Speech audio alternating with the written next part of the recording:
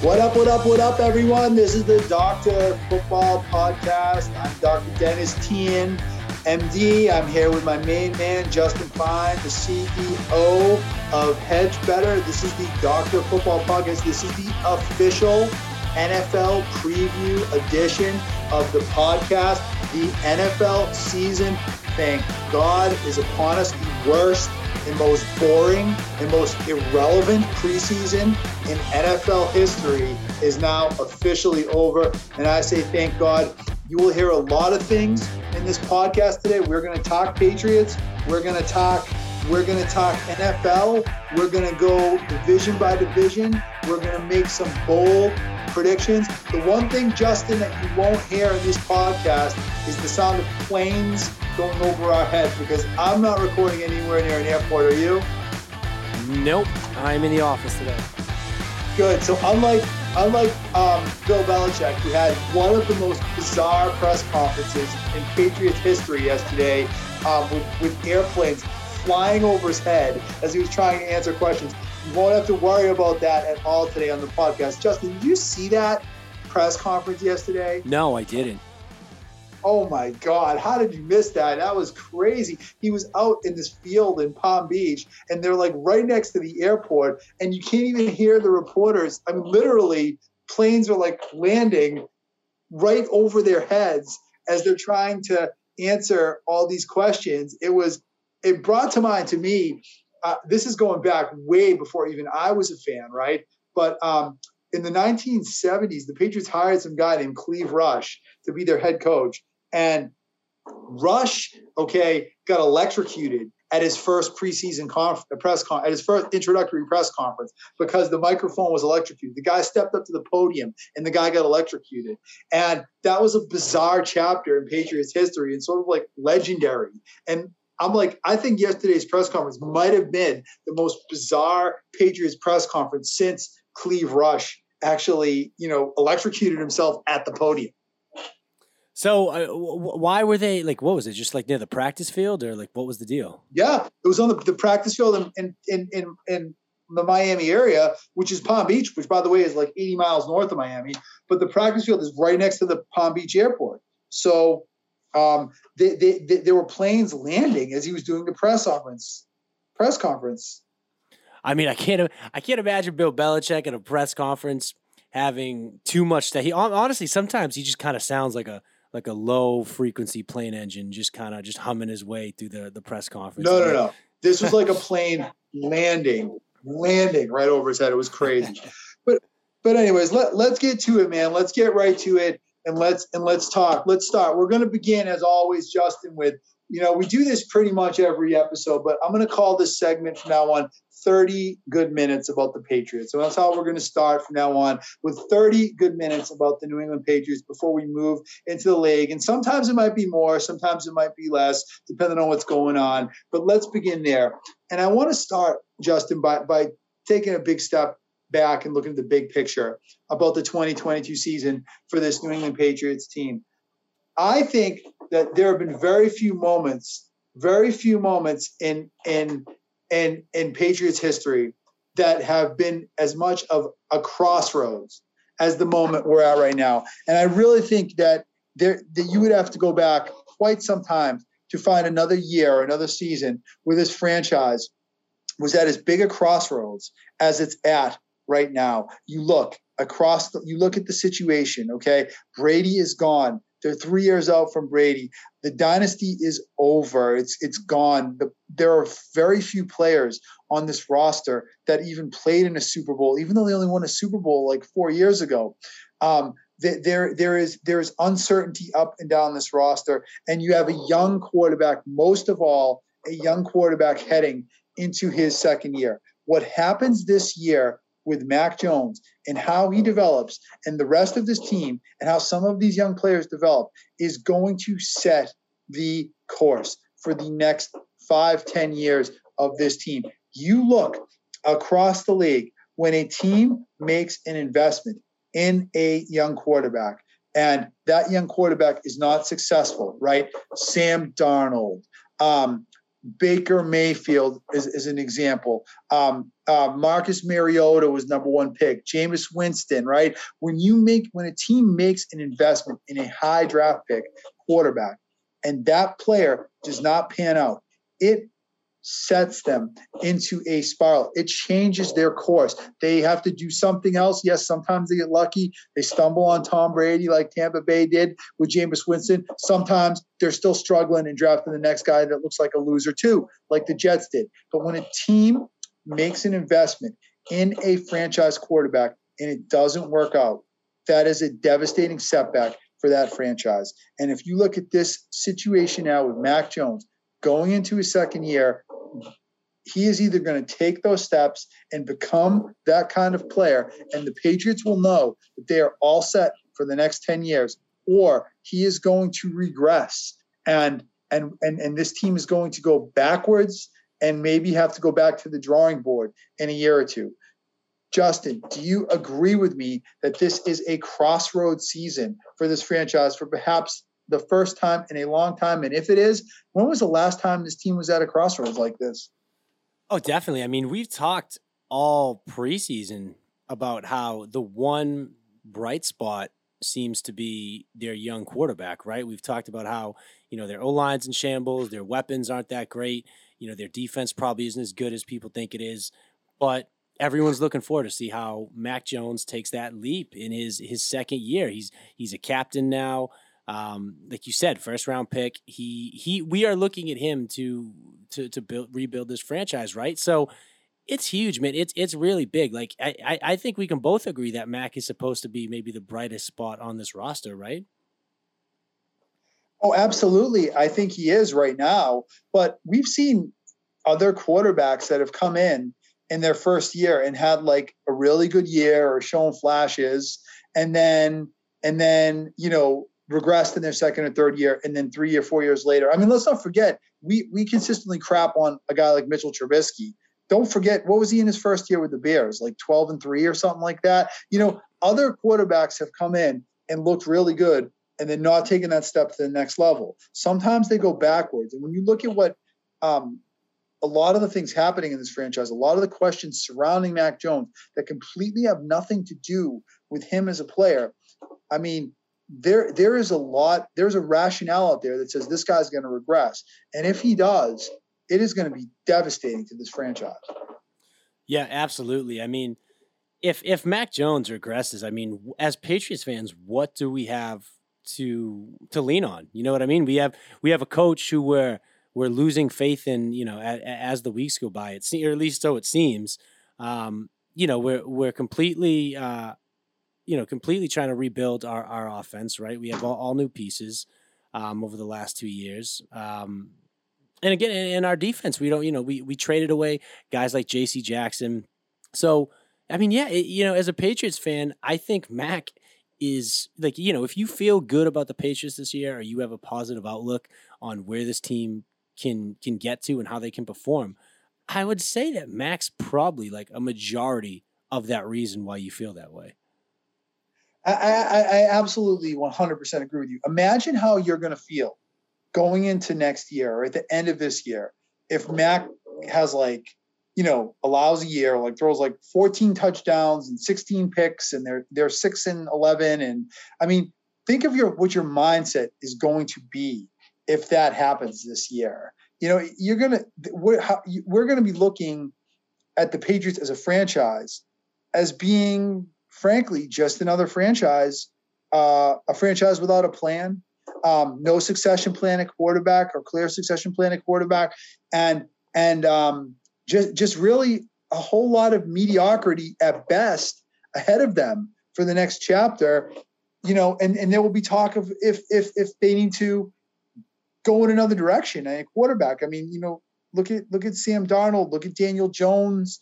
After 3 years in New York, there's already, people wanting him out, and for good reason. So, it's totally imaginable that if things don't go well this year, think of where your mindset's going to be about this franchise. I feel like at that point, the dynasty is over. The Belichick magic is like, I just feel like completely, squelched. It's a memory of the past.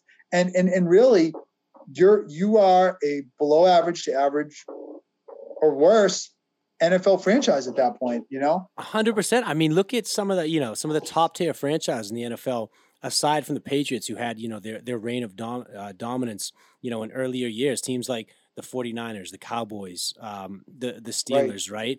Like, we still haven't seen the Cowboys or 49ers win another Super Bowl since their heyday. And the only reason we saw the Steelers win another, or two more Super Bowls since their dynasty ended was because they found that next franchise quarterback, future Hall of Famer in Ben Roethlisberger, right? So like it's not just enough to be the Patriots. It's not, you know what I mean? It's not just enough to say we are the Patriots, we've had success in the past, and that's going to continue, because it clearly is difficult once you lose some of those key pieces and key players that made your franchise or turned your franchise into a dynasty.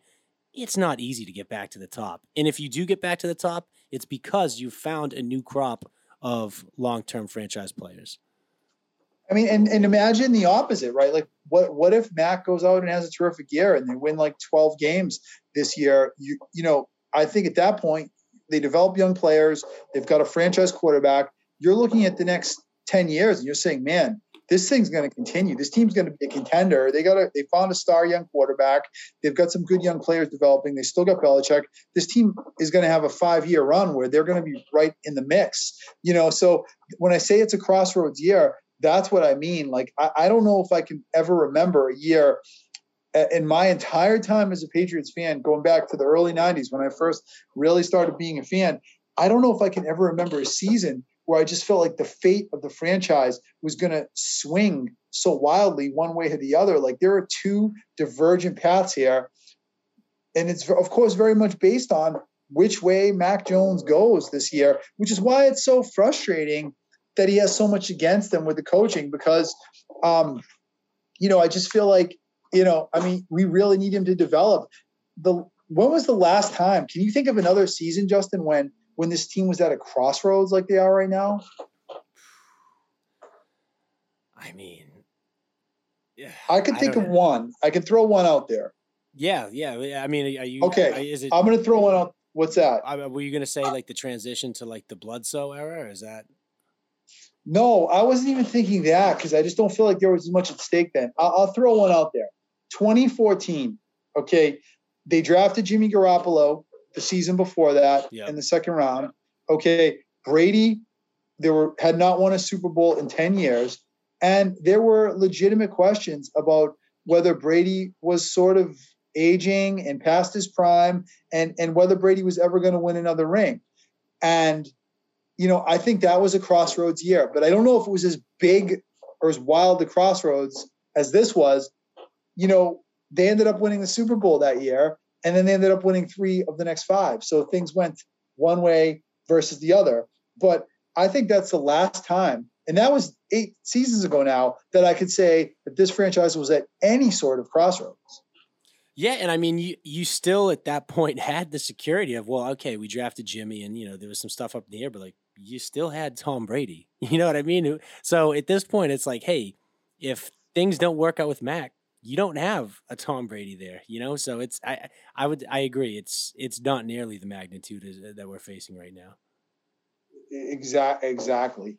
Okay. Let's move on, Justin. Let's talk a little bit about a few things that happened with the team this week, and then we're going to get into the actual NFL preview piece of the show. I guess before anything, I want to talk to you about Cole Strange, and Cole Strange is going to be the starting, I believe, left guard going into the game in Miami this Sunday. Is Cole Strange ready for this kind of burden? Like, it just feels to me like you're throwing this FBS player who's playing against guys that weren't even good enough to make Division I college football last year, and you're throwing him out there week 1 in Miami.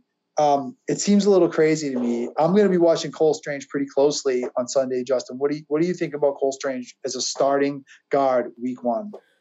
Well, look, if you reach on a guy in the first, if you take a guy in the first round that was projected to go in the third round, like, he better damn well be ready to start week one. You know what I mean? Like, especially a guard. Yeah. Especially a guard.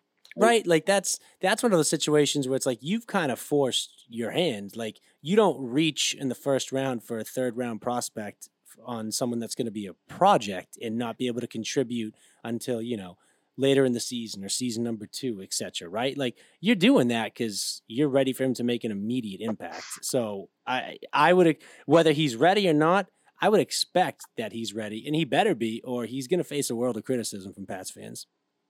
Yeah, I mean, he's going to face criticism, or Bill Belichick's going to face criticism because, I mean, is it really fair to put this kid out there as a starter in week one? Probably it isn't. Now, if Bill Belichick is the genius that we all think he is, then we're going to say that he saw something in Cole Strange special, and that's why Cole Strange is out there starting in week one. And that's why the Patriots took him in week one. But if this doesn't go well on Sunday and Cole Strange is a liability or gives up a few sacks, isn't good in the running game, and it's a huge problem, especially if they lose, it really is going to, again, deflect back to Belichick and Matt Patricia and all the things we've been talking about all preseason.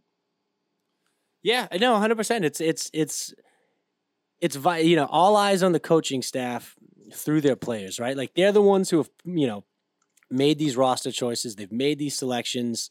And this is the team that they're putting out there. You know what I mean? So at the end of the day, everything does come back to these coaches. You know what I mean? We've talked about, like you said, the drafting, and, we've also talked about like the personnel choices. We've talked about the coaches and their roles and the lack of an offensive coordinator.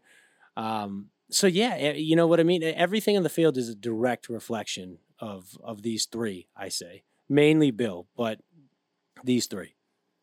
I mean, I would say an FBS player, even if you have the highest hopes for him, I don't think it's fair to put that player in week one of their rookie season as a starter. But they're doing it, they're rolling with it, and I'm going to be watching. I think a lot of us are, and certainly. If it doesn't go well, it's going to be something that I think is a major discussion point in the following week.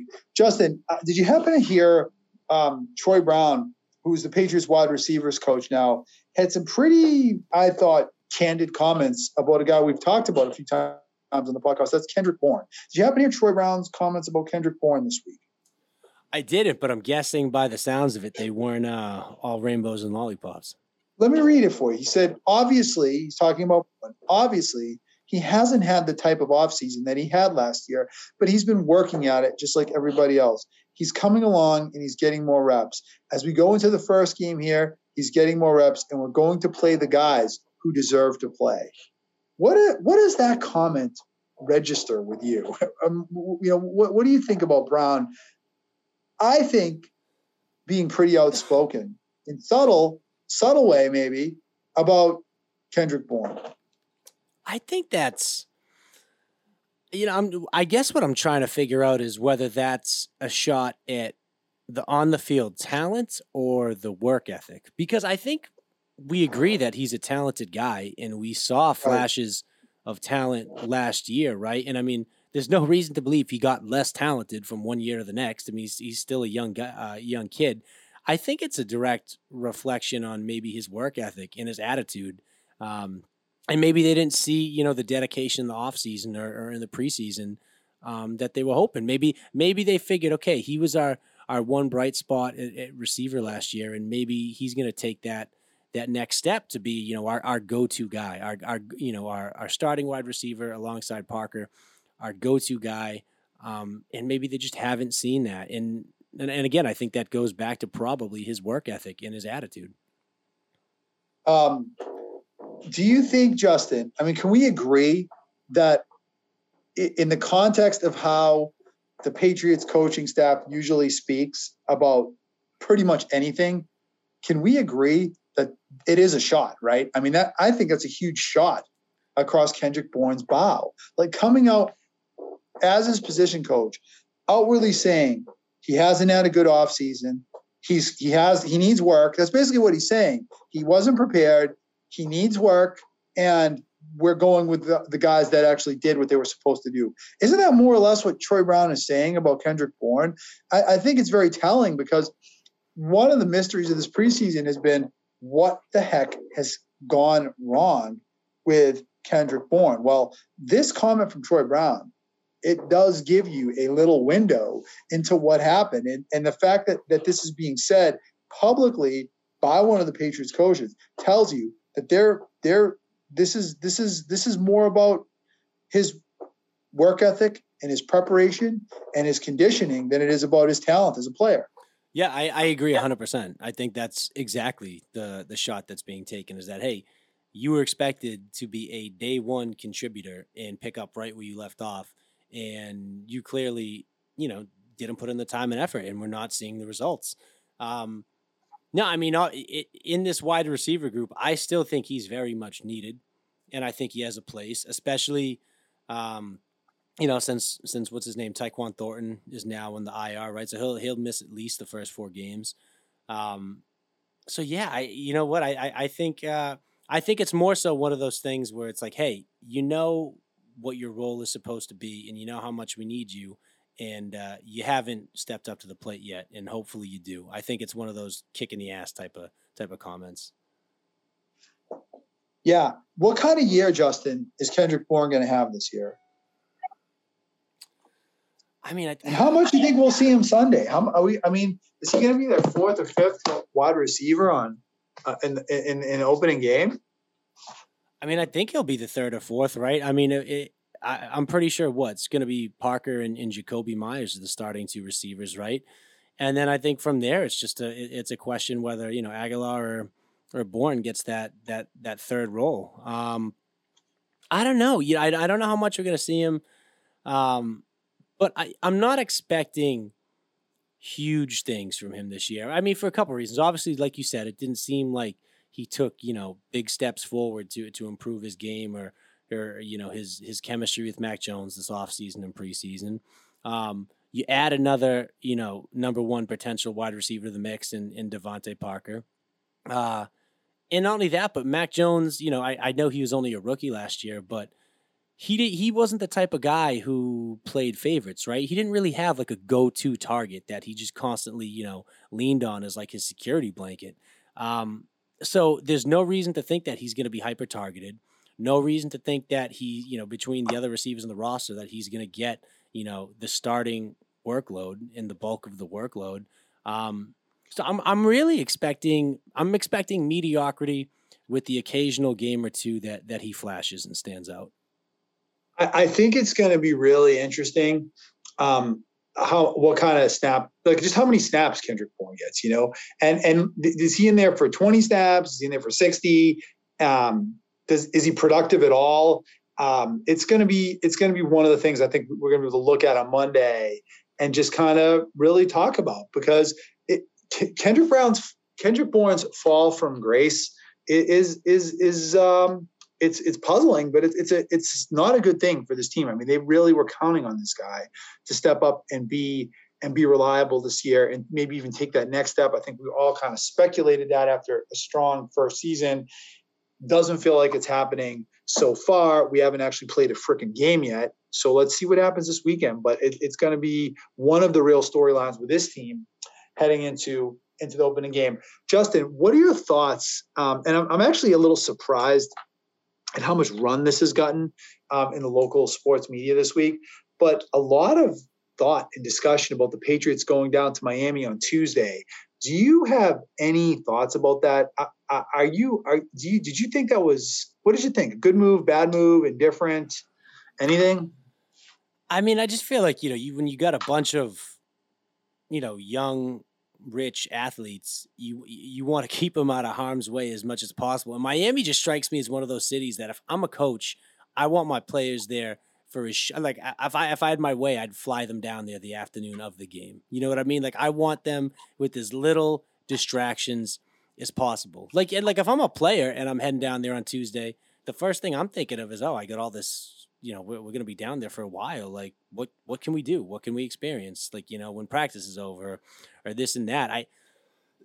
Excuse me. Yeah, I don't like it. I don't like going down there Tuesday. It's not like you're going to like a crazy, cold environment or crazy this, crazy atmosphere, like something where you need to get down there and like practice like game type of situation. But it is. It's hot. It's 90 It's hot, degrees and humid. but like I get that, but like, you know, I don't think the weather was any different than what they've been training in all summer up here in Foxborough. Like we had a real heat wave, you know, around the start of mini camp, and I don't know. I personally think that, you know, at this point after, you know, a summer in training for the last couple months of the summer, you know, you should be able to go into week one in Miami and be okay. Like I get it, it's going to be hot and muggy, but like how much hotter and how much, you know, more muggy than what you've been practicing in for the last, you know, month and a half? Well, I think I think that if you look at the forecast is going to be 88 and humid, and I agree with you that that's not as bad as it could be, but that's still hot. And like, you know, it was definitely that hot here for most of the summer, but the heat has kind of broken the last week or so, or at least, you know, even the last 2 days here. And this is where I'm going to put on my doctor hat and say acclimatization is real. Like it is relevant. Like if your body is not adapted to the stress that heat puts on it, then you are going to perform less effectively in that heat. And it does not take a lot of time for you to become deconditioned to it. So I think a couple days of 75 degree or 80 degree weather, you know, the Patriots, I think that would be relevant in terms of what the Patriots would lose by not maybe being fully conditioned to those extra 10 or 15 degrees that you're going to get in Miami that you're not getting up here. So I actually thought it was a smart move. And I've been really surprised at some of the things I've heard, like people saying they're desperate or it's irrelevant. Like, I think this is relevant. I think this is smart. I think the difference between being down there for 1 day or 2 days versus 4 or 5 days is significant in terms of how it will allow them to function in that heat. And personally, I think it's a good move. And you know what? I'm glad he has them up in Palm Beach because they're 80 miles away from trouble in Miami. Palm Beach is a lot quieter. Have you ever been to Palm Beach? I mean, I haven't, but you know, Palm Beach, it just sounds like it's, you know, I feel like trouble could be found. Trouble can be found anywhere, but it's not like South Beach. It's a lot quieter in Palm Beach. It's golf and it's more older people, and it's not like Miami. It's probably about, I don't know, maybe 60 or 70 miles north of Miami. So it's not like you can just like hop on, you know, the subway and be there in 20 minutes either. So I actually think this is a good plan. People are just so gung-ho, eager to kick Belichick while he's down. Honestly, we've gone from in Bill we trust to Bill is always wrong in like 3 years. And you know, in many ways that I am super skeptical of a lot of the things this franchise has done the last few years. I've already called for Belichick's head like 15 times. You know, I don't have to reiterate that point. But I also think he's not wrong about everything he does.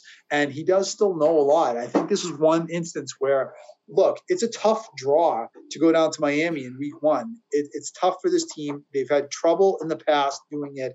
I think it made a lot of sense to go down there on Tuesday. Just my personal 2 cents. I mean, I hope it does. You know what I mean? Like, I really do hope it, you know, benefits them. They just never seem like, look, I just look at it and I'm like, all right, historically, this team never, or, you know, at least as of late, this team does not play well in Miami. We cannot seem to win. We cannot seem to play well down there. Now, is that because they head to a hot, humid environment that they're not used to by the time they get down there, whether that's end of year and they're used to playing in 30-degree weather and now they're playing in 60, 70-degree weather? Is it because, you know, the beginning of the year, it's a heat wave that they're not ready for? Or is it because they go down there and they just get distracted by Miami? I don't know. But either way, I hope it works out for them. And, you know, I mean, if you go down there on Tuesday, they definitely should be acclimated to the heat. So if they come out and they look super flat and super sluggish and, you know, they're just not ready to play on Sunday, then I think we can say that, okay, that there is some sort of ongoing factor other than maybe just the heat that's affecting these guys when they go down there. Either that or it's a psychological thing and they just can't play well in Miami. I don't know.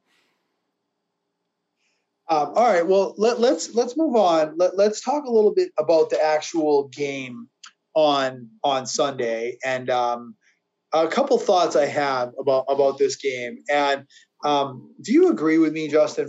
First and foremost, that this is as important a season opener as this team has had in, I mean, a long time. Like, I'm trying to remember a time where I felt like there was as much at stake, for reasons both rationally, in terms of you can't lose a division game against Miami because you're going to be competing with them for the wild card probably all year long.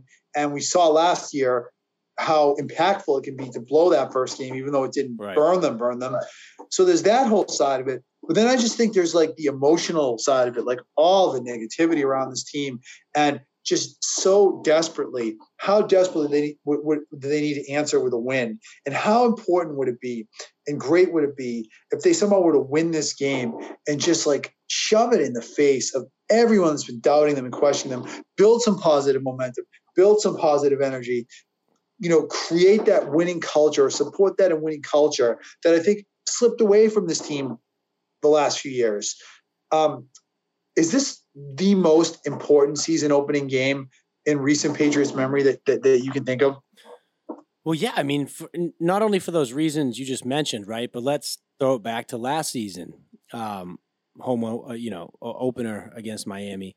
That game that we lost wound up being the difference between, I believe, winning the division and being like a 2 or 3 seed versus being what were they, the 7 or whatever it was? Whatever they got the wild card. Well, I don't think it meant the difference in division. I think it meant we had to go to Buffalo instead of having to go to maybe it was Cincinnati. Huh. Okay. I thought for some reason didn't Buffalo finish like maybe weren't we either same record or Buffalo? Oh, you might be right because we split with Buffalo last year.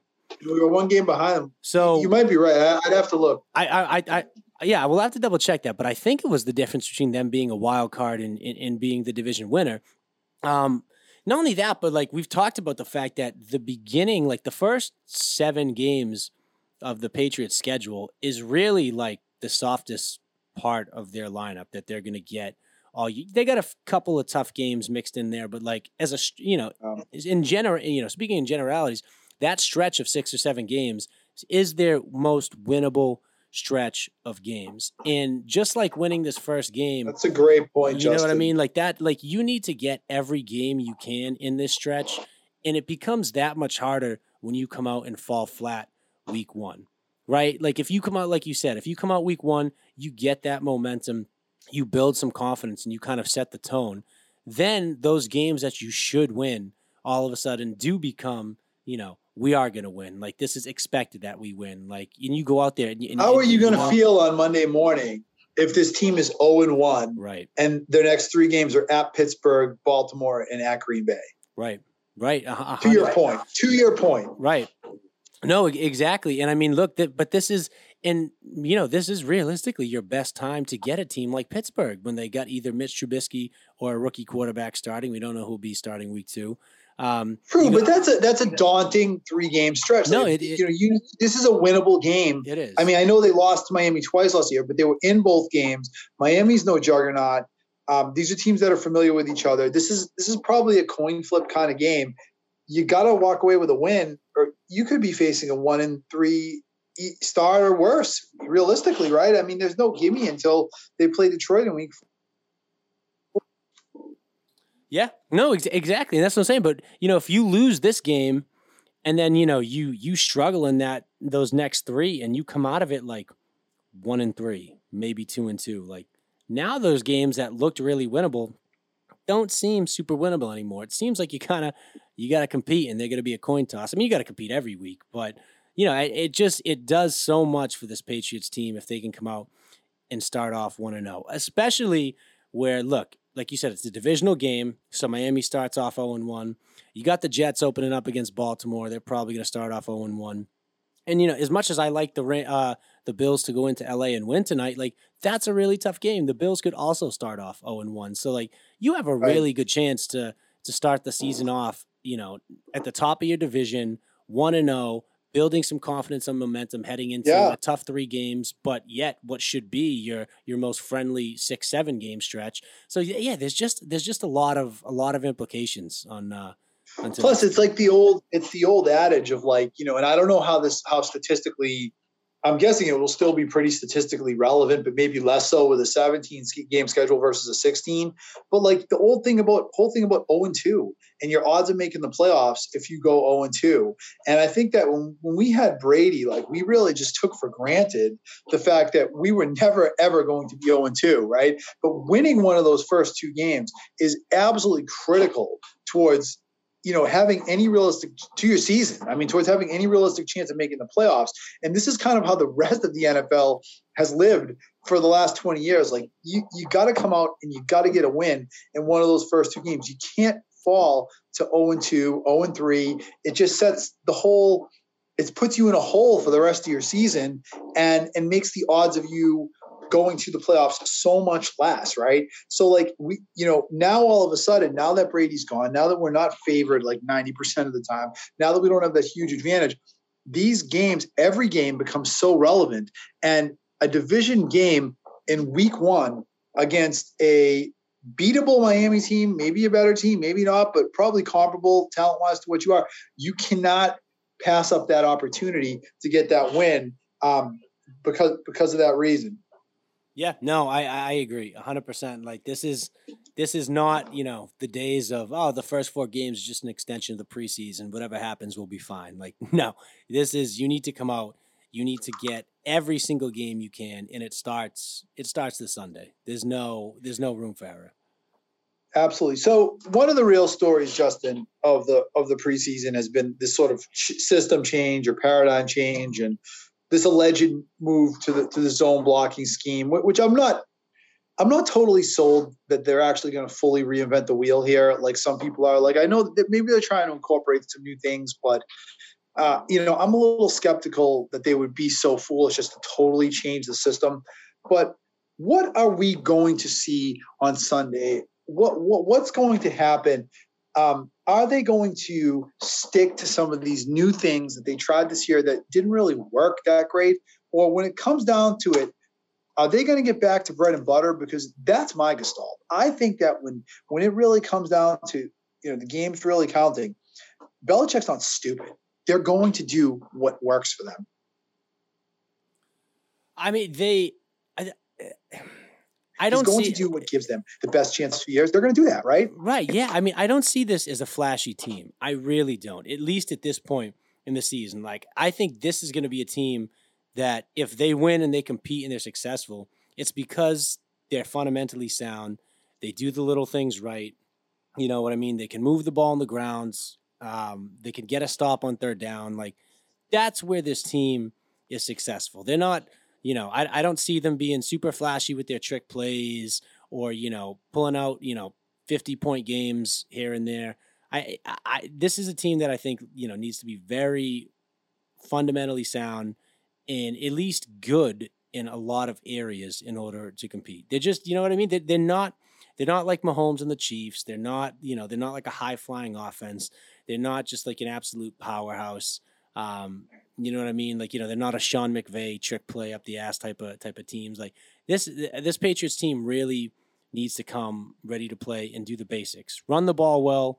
Mac Jones needs to take care of the ball. No stupid turnovers. No fumbles by the running backs. And then this defense needs to be able to get us off the field in 3rd down. I think it's simple. I think what you're going to see is you're going to see an offense that was similar to what they've done the last 20 years.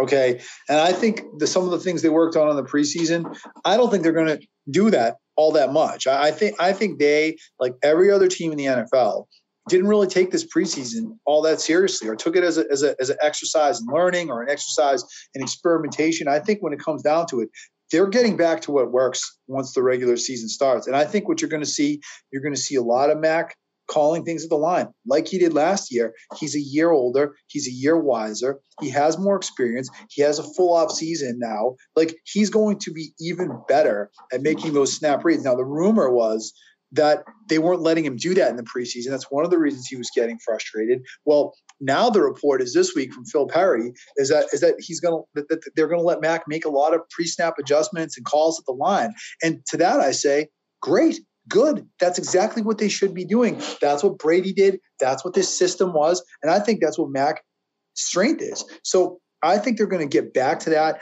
I think you're going to see dink and dunk passing, just like they did with Brady. They'll take their shots downfield when they become available, just like they did for years. I think you're going to see the same kind of running that they did the last few years. I don't think you're going to see them try to force some of this new stuff. They're not stupid. Belichick's not stupid. He's on a cold streak, but he's not a fool. No, I hope that's what they do. I mean, I just, you keep hearing things of, new scheme, like this and that.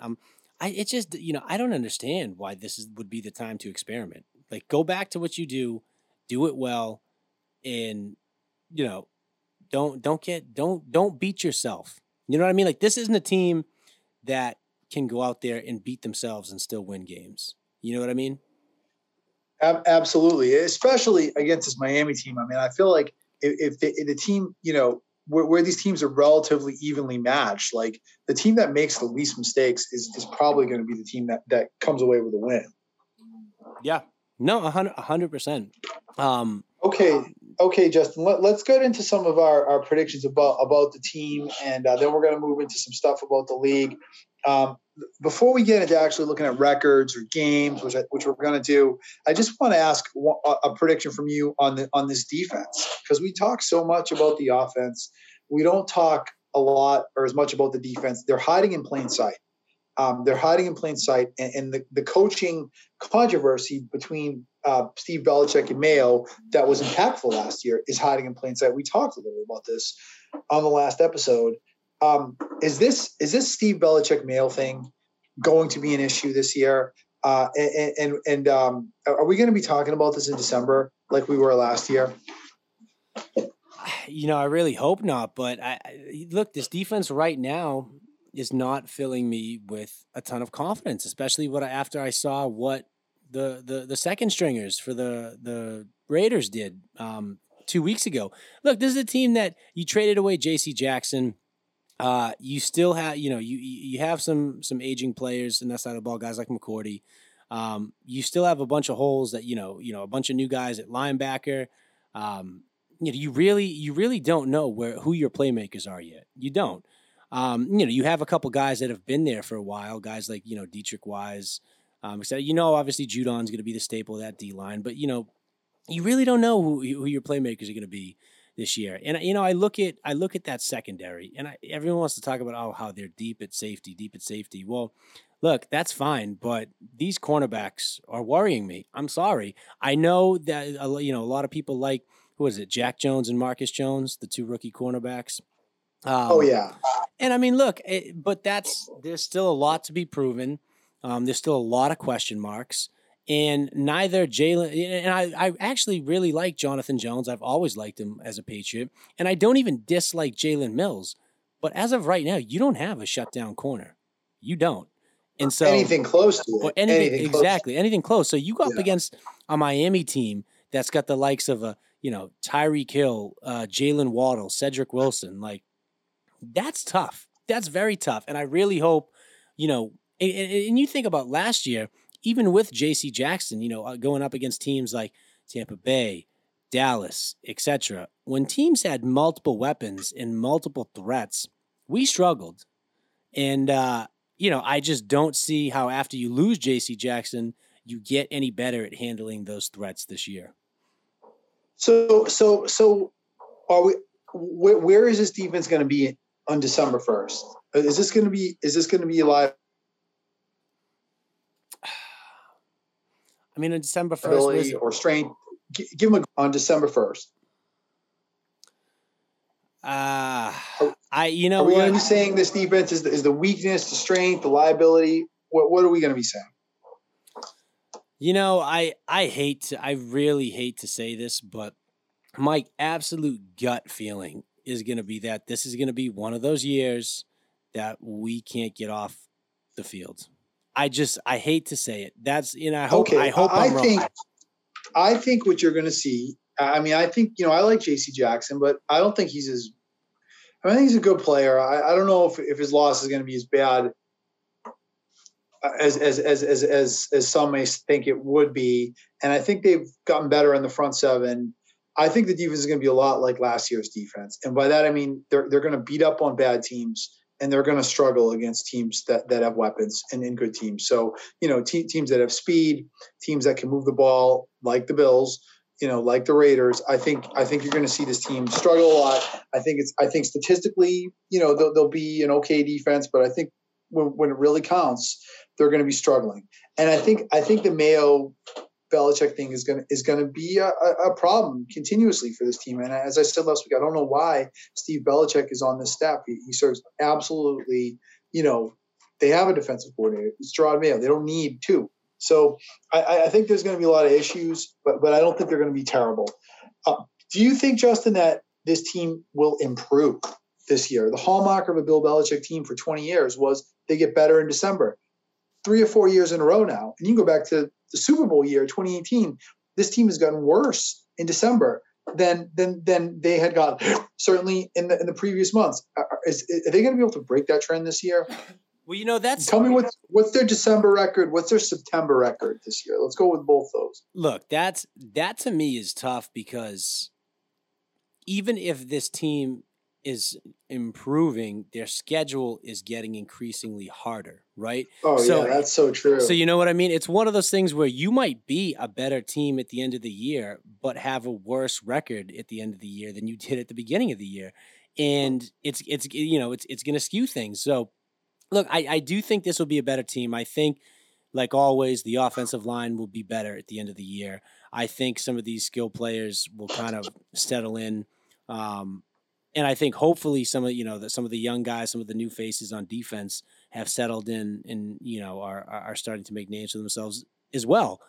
The question is it going to be enough to overcome, some of the big heavy hitters they've got in, November, December. So that to me is really, really the question. I don't know. I can't say that this team is going to have a better record. I think they will be a better team. I don't have the schedule in front of me off the top of my head. I know the first 4 games you got obviously Miami, you got Pittsburgh, you got Green Bay. And who is it? Who's the other one? In September? Yeah. Or Dolphins, Steelers, Ravens, Packers. Yeah, Dolphins, Steelers, Ravens, Packers. I'm going to say that look, I think they're either 2-2 or 1-3 coming out of that stretch. I'm going to and that's I don't want to let the cat out of the bag, but I'm not super confident in them this weekend. I'm really not. So if they can pull this off and win, that'll be huge. But I'm going to say they'll go 2-2 in September, and then their December stretch, again, I got to double check, but I think they got they got the Bills twice. They got like the Bengals in there. I think they got the Cardinals in there. In December, I can read their December schedule. Yeah. What's their December schedule? They got the Bills. Yeah. They got the Bills at home, the Cardinals on the road, at the Raiders, and the Bengals at home. Yeah. Okay. So that's 4 tough games. You could be a much better team and go 2-2 in that stretch. You know what I mean? And it might not show. Right. They're 2-2, but they're actually a better team. That's a killer stretch. Yeah, no, absolutely. And I think with that stretch, you'd be lucky to go 2-2, to be completely honest. You really would be. I mean, depending how it goes. So what I'd like to do next, Justin, we're going to get into some of our predictions, division by division. Yep. And I think we're just going to run the league division by division. But before we do that, what I really want to do is go through the Patriots schedule quickly. Yeah. And I just want you to, let's just call it win or loss. Okay. And then tally up what we think our win records are. Okay. All right. Week 1, Patriots at Dolphins, win or loss? I say loss, unfortunately. I'm going win. Okay. I'm going win. I have zero confidence in Mike McDaniels. I think that Brian Flores was the magic, and now that he's gone, I'm not impressed with a bunch of aging skill position talent. Okay, a rookie coach and a quarterback that hasn't shown me he can even get the ball to any of those receivers. So I really think people are way too confident on Miami. I think Belichick is going to coach circles around this guy. And then there's no way that they're going to come up here in January and win. But we'll get to that later. So okay. So we disagree on that one. Patriots at Steelers, win or loss? I think it's a win. To me, I think this is more of something about this game just makes me feel a little funny. Trubisky, we've seen him be terrible before. He had his moments in Chicago. I'm going to call it a win, but I wouldn't be surprised if that ends up being a much tougher game than we think. Ravens at Patriots, win or loss? I think that's going to be a loss. I just don't see them having an answer for Lamar and that offense running all over them. And that's a good defense the Ravens have. It's a good team. I like the Ravens this year, but I think for the home opener, I think the Patriots win. So I guess I'm predicting a fast start, right? Yeah, I mean, you got them 3-0. Yeah, Patriots at Packers. I think that's going to be a loss. I think even though the Packers are struggling at receiver, I think Aaron Rodgers will just be too good for those cornerbacks. And I think that defense is good too. So you're 1-3. And I'm going to call that a loss too. I think that's going to be a tough game. I think they're going to have a hard time with Aaron Rodgers, even without Devontae Adams there. This team is going to struggle against top quarterbacks. So I call that a loss. Lions at Patriots is a win, right? Yep. Okay. Patriots at Browns. What do you think? I think that's a win. I think that's very winnable. Yeah. Yeah, absolutely. Bears at Patriots. That's a win, right? Yeah. I think the Bears are going to suck. Patriots at Jets, that's a win. I think the Jets. I think Zach Wilson's. I'd be shocked if he isn't teetering on, being a backup by the end of this year. Colts at Patriots. I'm going to give that one a loss. Okay, I'll call that one a loss too because do I think the Colts are some world beater team? No, but I just think the physicality of that team and their offensive line, the Patriots had a hard time with it last year. I don't see any reason why it'll be any different this year. Jets at Patriots, that's a win. Right? Yeah. Yep. Patriots at Vikings, win or loss?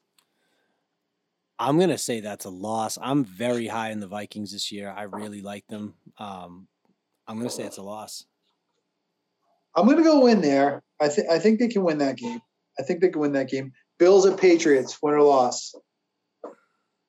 I'm gonna call that a win. I think for some reason, wow. I think for some reason, our home, our first time around against the Bills at home, I think we come out and I think we smack them in the mouth a little bit. Well, you better hope for another snowstorm, Justin. That's all I can say. Because until this team proves they can stop, I mean, it's not just that they've been losing to Buffalo. I mean, they can't even freaking get off the field. They're getting steamrolled. I mean, Josh Allen's throwing 4 or 5 touchdowns a game, completing 80% of his passes. They're losing by 3-4 touchdowns. Like, I cannot predict the Patriots will beat the Bills until they show me that they can actually do it in non-blizzard, top of Mount Everest conditions. So I have to call that one a loss. Patriots at Cardinals. It's a Monday night game. After Patriots coming off a bye week at that one. I'll give them a win for that one too. Yeah, I agree. I think that's a win. I think the Cardinals are okay, but I think the Pats will out coach them. I'll play them. Patriots and the Raiders at Raiders. I'm gonna say loss. Yeah, I think that's the kind of team they're going to struggle with. They got multiple good wide receivers. They got a ton of skill position talent. Darren Waller, Adams, Hunter Renfrow. I don't know. I just think that's the kind of team the Patriots are going to struggle with. Bengals and Patriots, Christmas Eve day. Yeah, that one's really tough for me. I'm gonna take the Bengals, and part of that too is maybe this is just my own little theory. I like taking the away teams on holiday games just because I think the home team is already focused on getting back with their family, eating a good holiday meal. They just want to get the game over with. Whereas if you're the away team, you've already chalked your day up as a loss. You're there to play football. I'm kind of bearish on the Bengals this year. I really am not. I think they're going to take a big step back. I'm going to call that a win for the Pats from my perspective. Dolphins and Pats in Foxborough, January 1st. I think that's a win, right? I do too. And then Patriots at Bills, loss. Loss, yep. Okay, I'm going to tally it. So I'm a little more optimistic than you. 3, 4, 5, 6. All right, so I got them 12-5. What a hopeless fanboy. And you've got them 1, 2, 3, 4, 5, 6, 7, 8. You've got them 10-7, which is probably much more realistic. So that's our official record prediction. We'll have to keep this on track and see how it goes. Okay.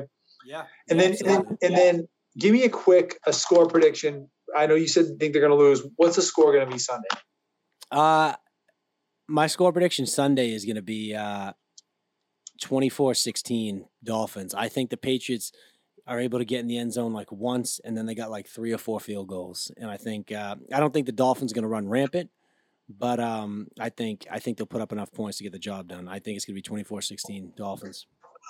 I'll go 27-17 Pats. I think the Pats will move the ball actually well. With one of their Byron Jones, their top corner, he's out. I think that's going to be a big difference. I think Belichick will coach circles around rookie head coach. So I'm going to go with a relatively surprisingly comfortable Pats win on Sunday. Okay, Justin, let's go division by division now. We've talked a lot about the AFC East. Let's start with the AFC North. Who's going to be the division winner in the AFC North? What's your prediction on that? I'm going with the Ravens. I think this was a team that was super competitive last year, and they did it without any of their 3 starting running backs. There's 2 starting cornerbacks, and they missed Lamar Jackson for a stretch of, I believe, 4 or 5 games, something around there. And they were still a super competitive team that found ways to win games, and I think they improved. I know they got rid of Hollywood Brown, but I think they improved a little bit over the offseason. I think the Ravens come out and win that division. I think they're solid all around. I actually 1,000% agree with that. I love the Ravens in that division. I think the Ravens will be the only team in that division that makes the playoffs. I don't think the Bengals are going to make the playoffs. I don't think the Bengals are going to have a good year. I think that they'll step back. I think that the Browns, obviously, their season was ruined. Jacoby Brissett, he'll be okay and they'll probably be respectable. But by the time Watson gets back in week 13 or 14 and gets back to where he, can actually play, because remember, he can't practice either, so he's not going to be conditioned. I think that team's going to be out of it. And I think the Steelers, this will probably be the year they're below 500. They're a great defense. They have a horrible offensive line, which no one talks about, and a huge question mark at quarterback. I think this will be a learning year for Kenny Pickett, but I don't think they're going to make the playoffs. Let's go to the AFC South, Justin. Who's your team there, and who do you like in the South? I'm going with the Colts just because I don't think that's a good division, at all, really. I think that, you might see a little bit of fight out of the Texans and Jaguars. I think, the Titans may find a way to be competitive in games, but I think the Colts are the best team in that division. I think they'll win it easily. Who finishes ahead? The Colts or the Jaguars or the Texans? Who's in last place in that division? I think it's the Jaguars. I'm just not high. I'm not high on Trevor Lawrence. I know a lot of people same here. I'm not. And I actually really like Davis Mills and some of their young players down there. Any chance Trevor Lawrence has a breakout year? You say no. I say no. I've heard a lot of people say yay. I say nay. I completely agree. I think Lawrence is going to be. I think we'll be looking at him as a bust at the end of this year, and I think people are going to see him for what he is, which is just not what we thought he was going to be, and certainly not a franchise quarterback. What about the Titans? I see that division going. I think the Colts are going to be a very good 12-ish win team, 11, 12 win team. I don't think the Titans are going to be that good this year. I think they're due for a pretty big step back. I see them as a 7-ish win team, middling team. I think maybe a rebuilding situation there coming up in the next season. And then I think the Texans will be respectable because I think Lovie Smith is a better coach than people give him credit for. Maybe Davis Mills will be okay at quarterback for them. I don't think they're a playoff team by any means, but a 6 or 7 win team. And I think the Jaguars stay at the bottom of the division where they're very comfortable. Now, the division everyone gets so gaga about, the AFC West. Just tell me what your order. I know we talked about this a few weeks ago. Has that changed at all? What's your 1 through 4 on the AFC West? Yeah, so I'm probably in the minority here, but I've been super high on the Broncos, especially since they brought Russell Wilson in. They're my actual AFC favorites. I think it's going to be a Bills Broncos AFC championship. I think the Broncos win that division. I think it goes Broncos. Chargers, Raiders, Chiefs, if I'm being completely honest. I think the Chiefs finished last in that division. And part of the reason I say that is because this is a Chiefs team that I think is going to continue to be haunted by their downfall last year, which is the fact that they have no defense to speak of. And they are look, not only are you in a defense with 3 other high-flying offenses, but your out-of-conference opponents that you have to play this year come from the NFC West. So you got to go up against the Bills, the Cardinals, not the Bills, the Rams, the Cardinals, the 49ers. That's going to be a tough division to compete with, and I just don't see them having the defense to be able to go out and win those games. I might be completely wrong, and I'm probably in the minority, but that's what I got. Broncos, in the Chargers, NFL, Raiders, Justin, Chiefs. It's still coach, quarterback. I think the Chiefs still win the AFC West. They have the best. They still have the best quarterback until proven otherwise. I think they have a far and away the best coach in the division. I don't know who, in that division could even compare with them. Maybe McDaniels at the end of the day will be saying that. I'm going Chiefs, Broncos, Raiders, Chargers, and I think the Chargers are I think the Chargers are a very overrated team. I'm not taking the cheese on them at all. Justin Herbert is a sub 500 quarterback. They have a head coach that I'm not sure if I believe in his philosophy or his methods. And look, I mean, everyone loves Justin Herbert because he throws a pretty ball, and I get that. And don't get me wrong. I mean, the guy's talented, but volume-based stats lie in 2022 in the NFL. You can't go by the amount of yards a quarterback throws for, even the amount of touchdowns they throw for anymore, because they've made it so easy for these guys to rack up yards and rack up touchdowns. It doesn't necessarily mean quality play, and it doesn't necessarily mean they're a good team. They filled in a ton of pieces in free agency. I just think, I don't have a ton of confidence in the coaches. I think they got a lot of new parts there.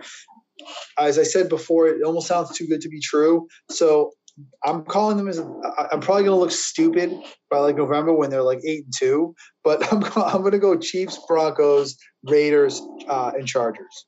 All right. You know what? I'll say this. I think that division, they have the potential to have, especially now with 3 wild card spots in each conference, that has the potential of having all 4 teams in the playoffs. I might sound crazy. It does, Justin, but the problem with that, they're gonna beat up on each other. Like you got to play 2 games against every team in the division. I think that helps the Patriots quite a bit. Is like you have that division is so strong. Like one of those teams is going to maybe be a pretty good team and still be an 8 or 9 win team because they lose a couple division games. For sure. No, I could definitely see that. I just think all 4 teams have the potential to be playoff teams. Okay, this is a really tough division to predict because I think it's there's no clear favorite. Right. NFC East. What do you got? The NFC East. I'm gonna go with the Eagles. I don't have any confidence in Carson Wentz in the Commanders. The Cowboys are the Cowboys. They fooled me last year. I took them to beat for the San Francisco. I said, this is the year they get over the hump. And they came out and laid an egg. I don't think they got any better over the offseason. And then the Giants and Daniel Jones, I don't care about Brian Daboll. Everyone's talking about him like he's some sort of savior. I mean, if you look, his success as a coordinator came right as Josh Allen emerged. Like he was not a super successful coordinator in his past roles, even with the Bill. So yeah, I'm gonna say that the Eagles take that division. I just don't see them having too much competition. I think the Cowboys have the potential to win some games, but I think the Eagles take it. I mean, I was almost leaning Cowboys, but I have to say that the injury to Tyron Smith, the tackle, that's actually a devastating injury to the Cowboys. He's one of their best players. Yeah. And if you look at their offensive production and their record when he's been in versus when he's not been in, and specifically Dak Prescott's QBR is like 20 points lower when he misses time versus when he plays. I think that really makes it hard for me to pick them. So I guess I am going to – I know I picked the Eagles before. I'm going to go Eagles again here as the number 1 in that division. And, like I said, I wouldn't be surprised if the Redskins hang around a little bit. I think the Cowboys are a good team, and I think when they get Tyron Smith back, they could be a team that is a force in the playoffs. Because they get healthy at the right time. They have a lot of pieces in place, so I'm not counting them out totally. But I think for the course of the regular season, I'm going to go with Eagles. But I think what you're going to see in this division is you're going to see all 4 teams be within a game or two of 500, and it's going to be one of those things. Well, except for maybe the Giants, but 3 of the 4 teams. And I think it's going to be one of those things where every one of those teams is going to have an opportunity to win the division at some point. Yeah. NFC South, Justin, what do you got? I have the Saints. I think the Saints win that division. Oh, great. Yeah, it's a great pick. I think obviously the Panthers are going to be a little better. I think that was a team that has some pieces. I think that's a good defense down there. They have some weapons. If Christian McCaffrey can stay healthy, if Baker Mayfield plays with the chip in his shoulder. I think the Bucs have taken a bunch of steps back, starting with Tom Brady, moving on to their weapons, their O-line, their defense. I think they've taken a step back from that Super Bowl team that they were 2 years ago in pretty much every way, shape, and form. Falcons are garbage. I don't think anyone's expecting anything from them. And I think I think the Falcons are the worst team in the league. Yeah. So I agree with that. So there you go. Yeah. I think the Saints have a lot of potential. Jameis was great before he got injured. I expect him to come back and really hit it hard. They got a bunch of weapons. They got the 1-2 punch again. They reunited Alvin Kamara, Mark Ingram, and that backfield. They drafted who I think is the best rookie wide receiver in that draft class, in Chris Olave. You got Michael Thomas coming back. You brought in Jarvis Landry, and that's still a top 10 defense, maybe a top 5 defense. So, I love the Saints to win that division. I think a couple things about this division. I think the gap between the Saints and the Bucs is actually not as big as it felt. If you asked me like 3 months ago, I would have said the Bucs are going to run away with this division. I think this is going to be a really close division. I think that the Bucs are going to probably still win it, but I think the Saints will be right there with them. I think that the Saints will have a chance to win the division. I think they'll be within a game or two of the division. I think this division will be very much up in the air when we get to mid-December. I think the Panthers are going to be relevant in the NFC this year. I don't know if they're going to make the playoffs, but I think they're going to be an 8 or 9 win team. And then I think the Falcons are the worst team in the league. Yeah. So I think it's going to go Bucs, Saints, Panthers, Falcons. Justin, what's your take on the the NFC North? So similar to what you think about the Falcons, I think the Bears are the worst team in the NFL. And I think they're definitely finishing or either last or close to last in that division. I actually expect the Lions to take a step forward. I think they'll find a way to squeak out maybe like 5 or 6 games this year. The Packers, I do not. I think this is going to be the year the Packers take a step back. I've already mentioned it a couple times. I'm very high in the Vikings this year. I think that coaching change and like revamping that like whole style of offense was exactly what this team needed. They've rebuilt that defense. They have plenty of weapons, and I think this is the year they take that next step. I think the Vikings win this division. Yeah, I got to go. As boring as it is, I got to go Packers. I think the Vikings will be okay. I'm not the huge believer in them that you are. I see them more as like a 500 team. I think the Packers definitely take a step back, but just on the sheer force of Aaron Rodgers, he's a well-established regular season performer. He always does well. They always win 11, 12, 13 games. I think that I still have to go with Aaron Rodgers and the Packers to win that division. I think the Bears and the Lions are 2 of the worst teams in the league. I think the Lions will be better than people think they're going to be. They'll be respectable. I think the Bears are going to struggle, but I think you're going to see one playoff team come out of this division. I think it's going to be the Packers. NFC West, Justin, what do you got? Yeah, this one's tough. Another tough one. This again is another tough one. Yeah, a lot of people love the Rams. And you know what? It's tough to pick against them. As I think about it right now, I'm like teetering back and forth. I'm gonna pick the Cardinals. I am, and I know that's I know that's kind of like a ballsy pick, but I think it's a team that hopefully is ready to take a step forward. We'll see what Kyler Murray's made out of. They got some weapons. That is a good defense over there in Arizona. I just, I wonder. I think the 49ers are still going to be very good. I almost picked the 49ers too. I mean, I really think it's a 3-man race over there. I think Seattle's going to be irrelevant. How would you pick this division if Jimmy Garoppolo was 100% the starter in San Francisco? How would you pick the division? If Jimmy Garoppolo was the starter, I think I would pick the 49ers. I think Trey Lance is giving me a little bit of apprehension, but I also don't think that I wouldn't be shocked if he came out there and played well and the 49ers won the division. But I just, I got to see it first. Well, that's my feeling. Like if Lance was not the starter, if Jimmy Garoppolo was the starter, I think the Niners win that division. But as is, they're going with Lance. I think he's going to hit some growing pains.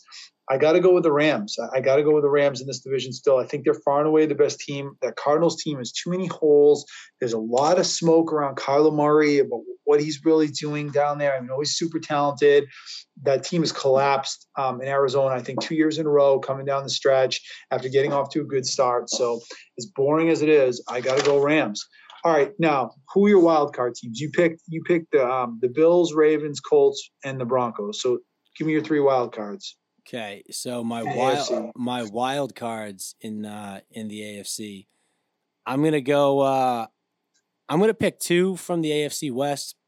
I'm gonna say, which 2 those are. I don't really know. I'm gonna say maybe the Chargers and the Raiders are the wild card teams. Again, I had the Chiefs finishing last, so I got to stay consistent with that. If the Chiefs aren't the third wild card, I would give it to whoever comes in second in the AFC East, and that could be the Patriots. So it could be the Dolphins. Pats or Dolphins? Yeah. Okay. You don't want to go on record with a prediction? I'll say. You know what? I'll say. Yeah. I'll say. I'll say the Patriots. Go ahead. Yeah. I'll say the Patriots. Okay. Let's say Patriots, Chargers, and Raiders are the 3 wild cards. Okay. All right. So I am going to go for the wild cards. I'm going to go Patriots. I'm going to go Broncos. And I'm going to go Raiders. Those are my 3 wild cards. So I went Bills, Ravens, Colts, Chiefs, Patriots, Broncos, Raiders. That's my 7. You went Bills, Ravens, Colts, Broncos, Chargers, Raiders, Pats. That's your 7 in the AFC. Okay, NFC, 3 wild cards. Yeah, so I'll assuming that I have the Vikings winning that division. I have Green Bay as a wild card. I'll say the other 2 wild cards, are going to come from the NFC West. I think it's going to be Green Bay, and then I think it's going to be the Rams and the 49ers. I think the Cowboys get left out this year. Okay, so say it one more time for me. Sorry. So my 3 out of the NFC are going to be the Packers, the 49ers, and the Rams. Packers, 49ers, Rams. Wow, strong wild card field. Okay, let me think about this. So I guess I'm gonna go Saints, and this is in no particular order. I'm gonna go Saints, I'm gonna go Cardinals, and I'm gonna go. I feel like Jimmy G is gonna end up being the starter at some point in San Fran, and for that reason, I'm gonna go with the 49ers. So I went. You know what? Hold on. Actually, let me make a quick. I'm gonna say. I'm gonna take one. No. I'm gonna stick with it. I'm gonna say that the Bucks I'm don't make the actually playoffs gonna change one of mine. I forgot a team. I'm gonna go Saints, Cowboys, 49ers. So okay. I'm gonna say Eagles, Bucks, Packers, Rams win the division. Saints, Cowboys, Niners are your wild cards. And you said Eagles, Saints, Vikings, Cardinals as the division winners. Packers, 49ers, and Rams as your wild cards. Yes. So who will emerge, Justin? AFC Super Bowl team. Who do you got? In the AFC Championship, obviously depends on how the bracket breaks down. Like I've said, I think it's Broncos and Bills, and I think the Bills inch one step closer, but yet fall short again. It just, I don't know. It just seems like the Bills are going to Bills, and they will get to the championship game, and they'll blow it. Okay, so you're going Broncos as the AFC Super Bowl representative. Yeah. Okay, and that's sort of what I was actually thinking too. I'm gonna go Buffalo as my AFC Super Bowl representative. But I think I agree. There's a cloud of negativity around that franchise, and they have a long legacy of losing. You know what? Actually, scrap that. It's too predictable. You know what I'm gonna go with? I'm gonna go with the Ravens. as my AFC Super I Bowl like that representative. too. I really do. Yeah, I mean, I feel like they're going to have a really, really good year this year. I really do. Lamar in a contract year, you got a ton to play for. Wouldn't that be an amazing Super Bowl, side story if Lamar was a free agent going into playing in the Super Bowl in Arizona this week? That would be crazy. So I'm going to go Ravens from the AFC. Okay, NFC, who do you got? NFC is wow, and NFC is really tough. It's really tough. I'm gonna go ahead and I'm gonna say that if this is a big if, okay, but I really do think that if these Saints win the division, get a first round bye, that they are just as talented all around as any other team in the NFC. I'm going to go Broncos, Saints, Super Bowl. I know it sounds crazy. That's a crazy pick. I mean, the one thing I will agree with you on, honestly, like I'm not predicting them to make the Super Bowl or win the Super Bowl, but I like the Saints this year, and I'm almost so close to picking them to win that division. I just can't quite get there yet. But from the sample size we saw from Jameis Winston last year, he played terrific. If he had been healthy all year last year, the Saints would have been relevant and would have been important in the NFC last season. So I totally agree with you that Saints team is a good team, that Jameis Winston is going to be successful this year in New Orleans. And I think that that is not as crazy a pick as it sounds like on the surface. I really agree with you that the Saints they're going to be a good team this year. And Jameis Winston, I think, is going to be a success. Yeah, I think so. And I think, honestly, I think the way the NFC is going to be, once you get in those playoffs, like, obviously anything can happen. But I think it's, one of those years that I think having maybe a first round bye and winning your division is going to be super important. And I just look at that team right now, and I just think top to bottom, they're well built and they have talent. And I'm going to go with the Rams, as boring as it is. I just think I look at this field, it's so wide open. There's a whole bunch of mediocrity in the NFC. I know, you may want to go with the Bucs. Brady's got huge issues and questions. That team has huge issues and questions. The Packers have huge issues. I feel like the Rams are kind of the safe, steady pick. So I'm going something with a little bold in the AFC by picking the Ravens. I'm going to go with a boring conservative pick in the NFC, and I'm going to pick the Rams. So I'm going to go Ravens, Rams. You went Broncos, Saints, which is just a crazy Super Bowl, but that would be interesting if that were the case. Okay, Justin, any other predictions? Who's going to be the MVP this year? That's tough. I'm going to say Lamar Jackson. I think that would be great. I think he actually no, I'm sorry. Scratch that. I think he's up there. I'm going to say Russell Wilson. That's who I'm taking. I'm taking Russell Wilson as my MVP. Bold pick. Okay. I'm going to say Josh Allen will be the MVP this year. I just feel like sometimes with the MVP, it's a self-fulfilling prophecy, and he has so much preseason buzz surrounding him right now that I really feel like he's going to come out. He's going to have a great year. And I think that this is going to be the year that he gets MVP. Now, will that translate into a Super Bowl or not? That's will be the real question. But I feel like Allen is the pick this year for MVP. Okay, a couple other things that I wanted to just very quickly touch on before we wrap it up for the week, bud. And number one, the college football playoff. This is the Dr. Football podcast. We talk mostly about pro football. We talk mostly about the Patriots, but we talk about all football. What are your thoughts on this college football playoff situation? Because to me, Justin, it says something about the NCAA that it took 35 years to finally have a playoff that makes sense. If the NCAA is a remotely functional organization, they would have done this in 1990 or 1988. And I'm not even kidding. I mean, I've been playing, video games. I remember playing video games as a kid, and you would set up the college football playoff tournament at the end, and it was like amazing. And you'd be like, why can't this be real? I mean, it's been that way for 30 plus years. How did it take them so long? They have saved college football. College football has become stale. It has become boring. Yeah. It is the same 4 teams, 5 teams, 6 teams every year that have a chance. And the rest of it is B-level. And by creating a 12-team playoff, they're going to open the door to all these B plus, A minus, B programs that were completely out of it. Okay, because they're not Alabama, Clemson, Georgia, or one or two others, right?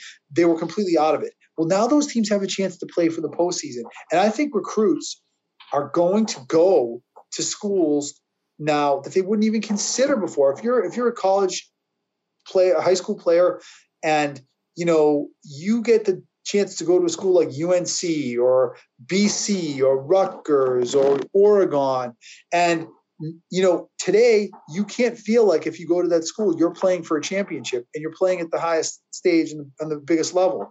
But in 3 years, you will have that chance. I think they've saved college football. Yeah, no, I when I got the notification, that was something that, because I'm not gonna lie, I love football. I love football to death. Okay, but it stops at the NFL level. Like, I just cannot get myself to watch college. It's so funny because at this time of the year, you got college football on pretty much like every night of the week. Like, on Saturdays when the NFL isn't, and like, if you like, it should be like amazing. You should look at college football like, wow, like I get football every day, but I just can't get myself to buy into it. All these, you look and you see these 40 because most of those games are completely irrelevant, towards the getting of a championship. If you're saying, how do we get to a championship? We have to get to the postseason, and then you play for it in the postseason. Well, there is no postseason, right? Unless you're one of those top 5 or 6 programs. So for 95% of these games, they're irrelevant. And oh, by the way, even those top 6 programs, 90% of the games they play are against teams that are so inferior to them that it's completely disinteresting. Like Alabama goes and beats the crap out of Ole Miss like 48-7. That's not entertainment. That's not competition. That's not what we want. So it's like, yeah, there's a ton of college football on. It's irrelevant. It's irrelevant now. It won't be in 2 years when there's 12 teams in the playoffs. Yeah, I'm super excited for that. I think, like you said, I think that's what college football needed.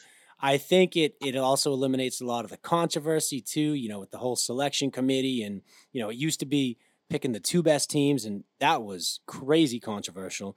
Then you narrowed it down to 4, and that was still controversial. You still, every year, someone's complaining that their team got snubbed. Now at 12 teams, you really are opening up the fields, and I think it's going to be very interesting to see how that all plays out. And you wait and see, because those first couple of years, the difference between the 1 and the 12 seed is going to be massive. Like, Alabama or something versus whoever sneaks in at 12, it's going to be a massive difference. But give it some time, and give some time for the parity and to strike, and the recruiting classes to kind of even out. And I'm telling you, 5 years after this thing starts, the difference between a 1 seed and a 12 seed is going to be just like the basketball tournament. It's not going to be that much different in terms of talent. And you will have competition and parity restored back to college football in a way that hasn't been there in a long time. And that's going to be a good thing for all of us that just simply want to watch a meaningful, entertaining, competitive, relevant product. 100%. Like, that's going to make me tune in to college football for sure. All right, man. Well, I think that's all we got this week. It's been a long off season. It's been a long preseason. It really has. This has been just a bizarre, boring, frustrating, negative preseason like any other. I'm so glad it's over. I'm just so glad this preseason is over. Yeah, me too, man. And especially like now it's the 2 even more than usual. Yeah. Even more than usual, Yeah, no, 100%. Like, I'm pumped. It's finally here. This is what we've been waiting for. We got a great game to open up the season, right? I'm pumped for tonight. Rams Bills. I think that's a great matchup. And then Sunday we're back at it, man. We're in the thick of it again. And as much as I say, oh, the Patriots are going to win, and I mean, that's a lot of me being a fanboy, because the reality is, if you were asking me, like, for the first time in a long, long time, I have no idea what's going to happen and what the product's going to look like on Sunday, in Miami. I have absolutely no idea what this team is going to look like, what's going to happen. I mean, you just have no idea. Every year we went out there with Brady, how many years in a row, we kind of had a pretty damn good idea of what this team was going to be, one way or the other within a couple games of each other. I mean, I wouldn't be surprised if this team was if they were 5-12, would it surprise you? If they were 12-5, would it surprise you? I mean, No. if they come out and look awesome, would it surprise you? If they come out and just get pummeled, none of it would surprise me. I truly don't know, deep down inside, despite what I might say, what I actually expect on Sunday. And it's going to be intriguing. It's gonna be compelling. It's gonna be good theater, and we're going to have a lot to look at on Monday when we record again. No, we're going to have a ton. And, I think we're going to learn a lot week one. I mean, and that's maybe cliche to say, but really there's a lot of question marks on a lot of teams, a lot of players coming out of this off season. And, it's going to be great to finally get some answers to some questions. And we're going to learn a lot about the Patriots. On sure. I think that is going to be, the biggest thing. We're going to learn a ton. And look, obviously the caveat to that is, you can't judge a team just based upon week one, right? We've seen that plenty of times play out. Obviously, teams can get better or worse and things can happen. But I do think it's somewhat of a good indication of what you can most likely expect. So, well, look at Green Bay last year, right? They got pummeled in week one. Was it against New Orleans? Against New Orleans in Jacksonville, right? Was it Jacksonville? They played that game. No, they played the game in Jacksonville because there was wasn't there some kind of weather situation in New Orleans? Yeah, that's right. That's what it was. Yeah. And look how bad they look. But you know what? The difference between them and the Patriots is they have Aaron Rodgers, right? And I think that for some of the reasons we alluded to, it's so important. Just the psychological side of it, the confidence side of it. Getting off to a fast start is going to be massive for this team. You're right. Whatever happens on Sunday, the season isn't over. It's just one game. We've seen it 100 times. A team come out and have a horrible start, going to have a great year. Patriots have won Super Bowls losing in week one. So not overreacting is probably going to be, one of the challenges that all of us as fans face on Sunday. But I also do think that because of some of the moral and psychological position that this team is in right now, I do feel like a week one win or loss is going to have more impact than usual. 100%. Every single game for this Patriots team counts, no pun intended. We're out of the Tom Brady preseason extends to the first 4 games era. This is huge, and we talked about all those reasons, and you can't emphasize it enough. It's a pretty big game. Absolutely, bud. All right. Well, listen, any final thoughts, Justin, before we wrap it up for the week? No, I'm just happy to be back, man. I really am. I'm grateful to have football back in my life. So let's go. Enjoy the game tonight. I'll be watching. We'll be rooting for the Rams tonight. We'll see what happens. It'd be great if the Bills could start 0-1. That would be terrific. So we'll see what happens, but it's back. Everyone, football is back, and we have a whole season ahead of us. Best time of the year, I think, really, September and October. Football, good weather, comfortable, ton of things to do. It's a great time. Enjoy it, everyone. We'll be back next week recording again. Whatever does happen in Miami on Sunday, we are going to be back here analyzing it, talking about it, and hopefully celebrating a Patriots win. But I guess that's what we'll find out soon. Have a great week, everyone. You got any final thoughts, Justin? No, that's it, guys. Enjoy football. Enjoy the games, everyone. Be good.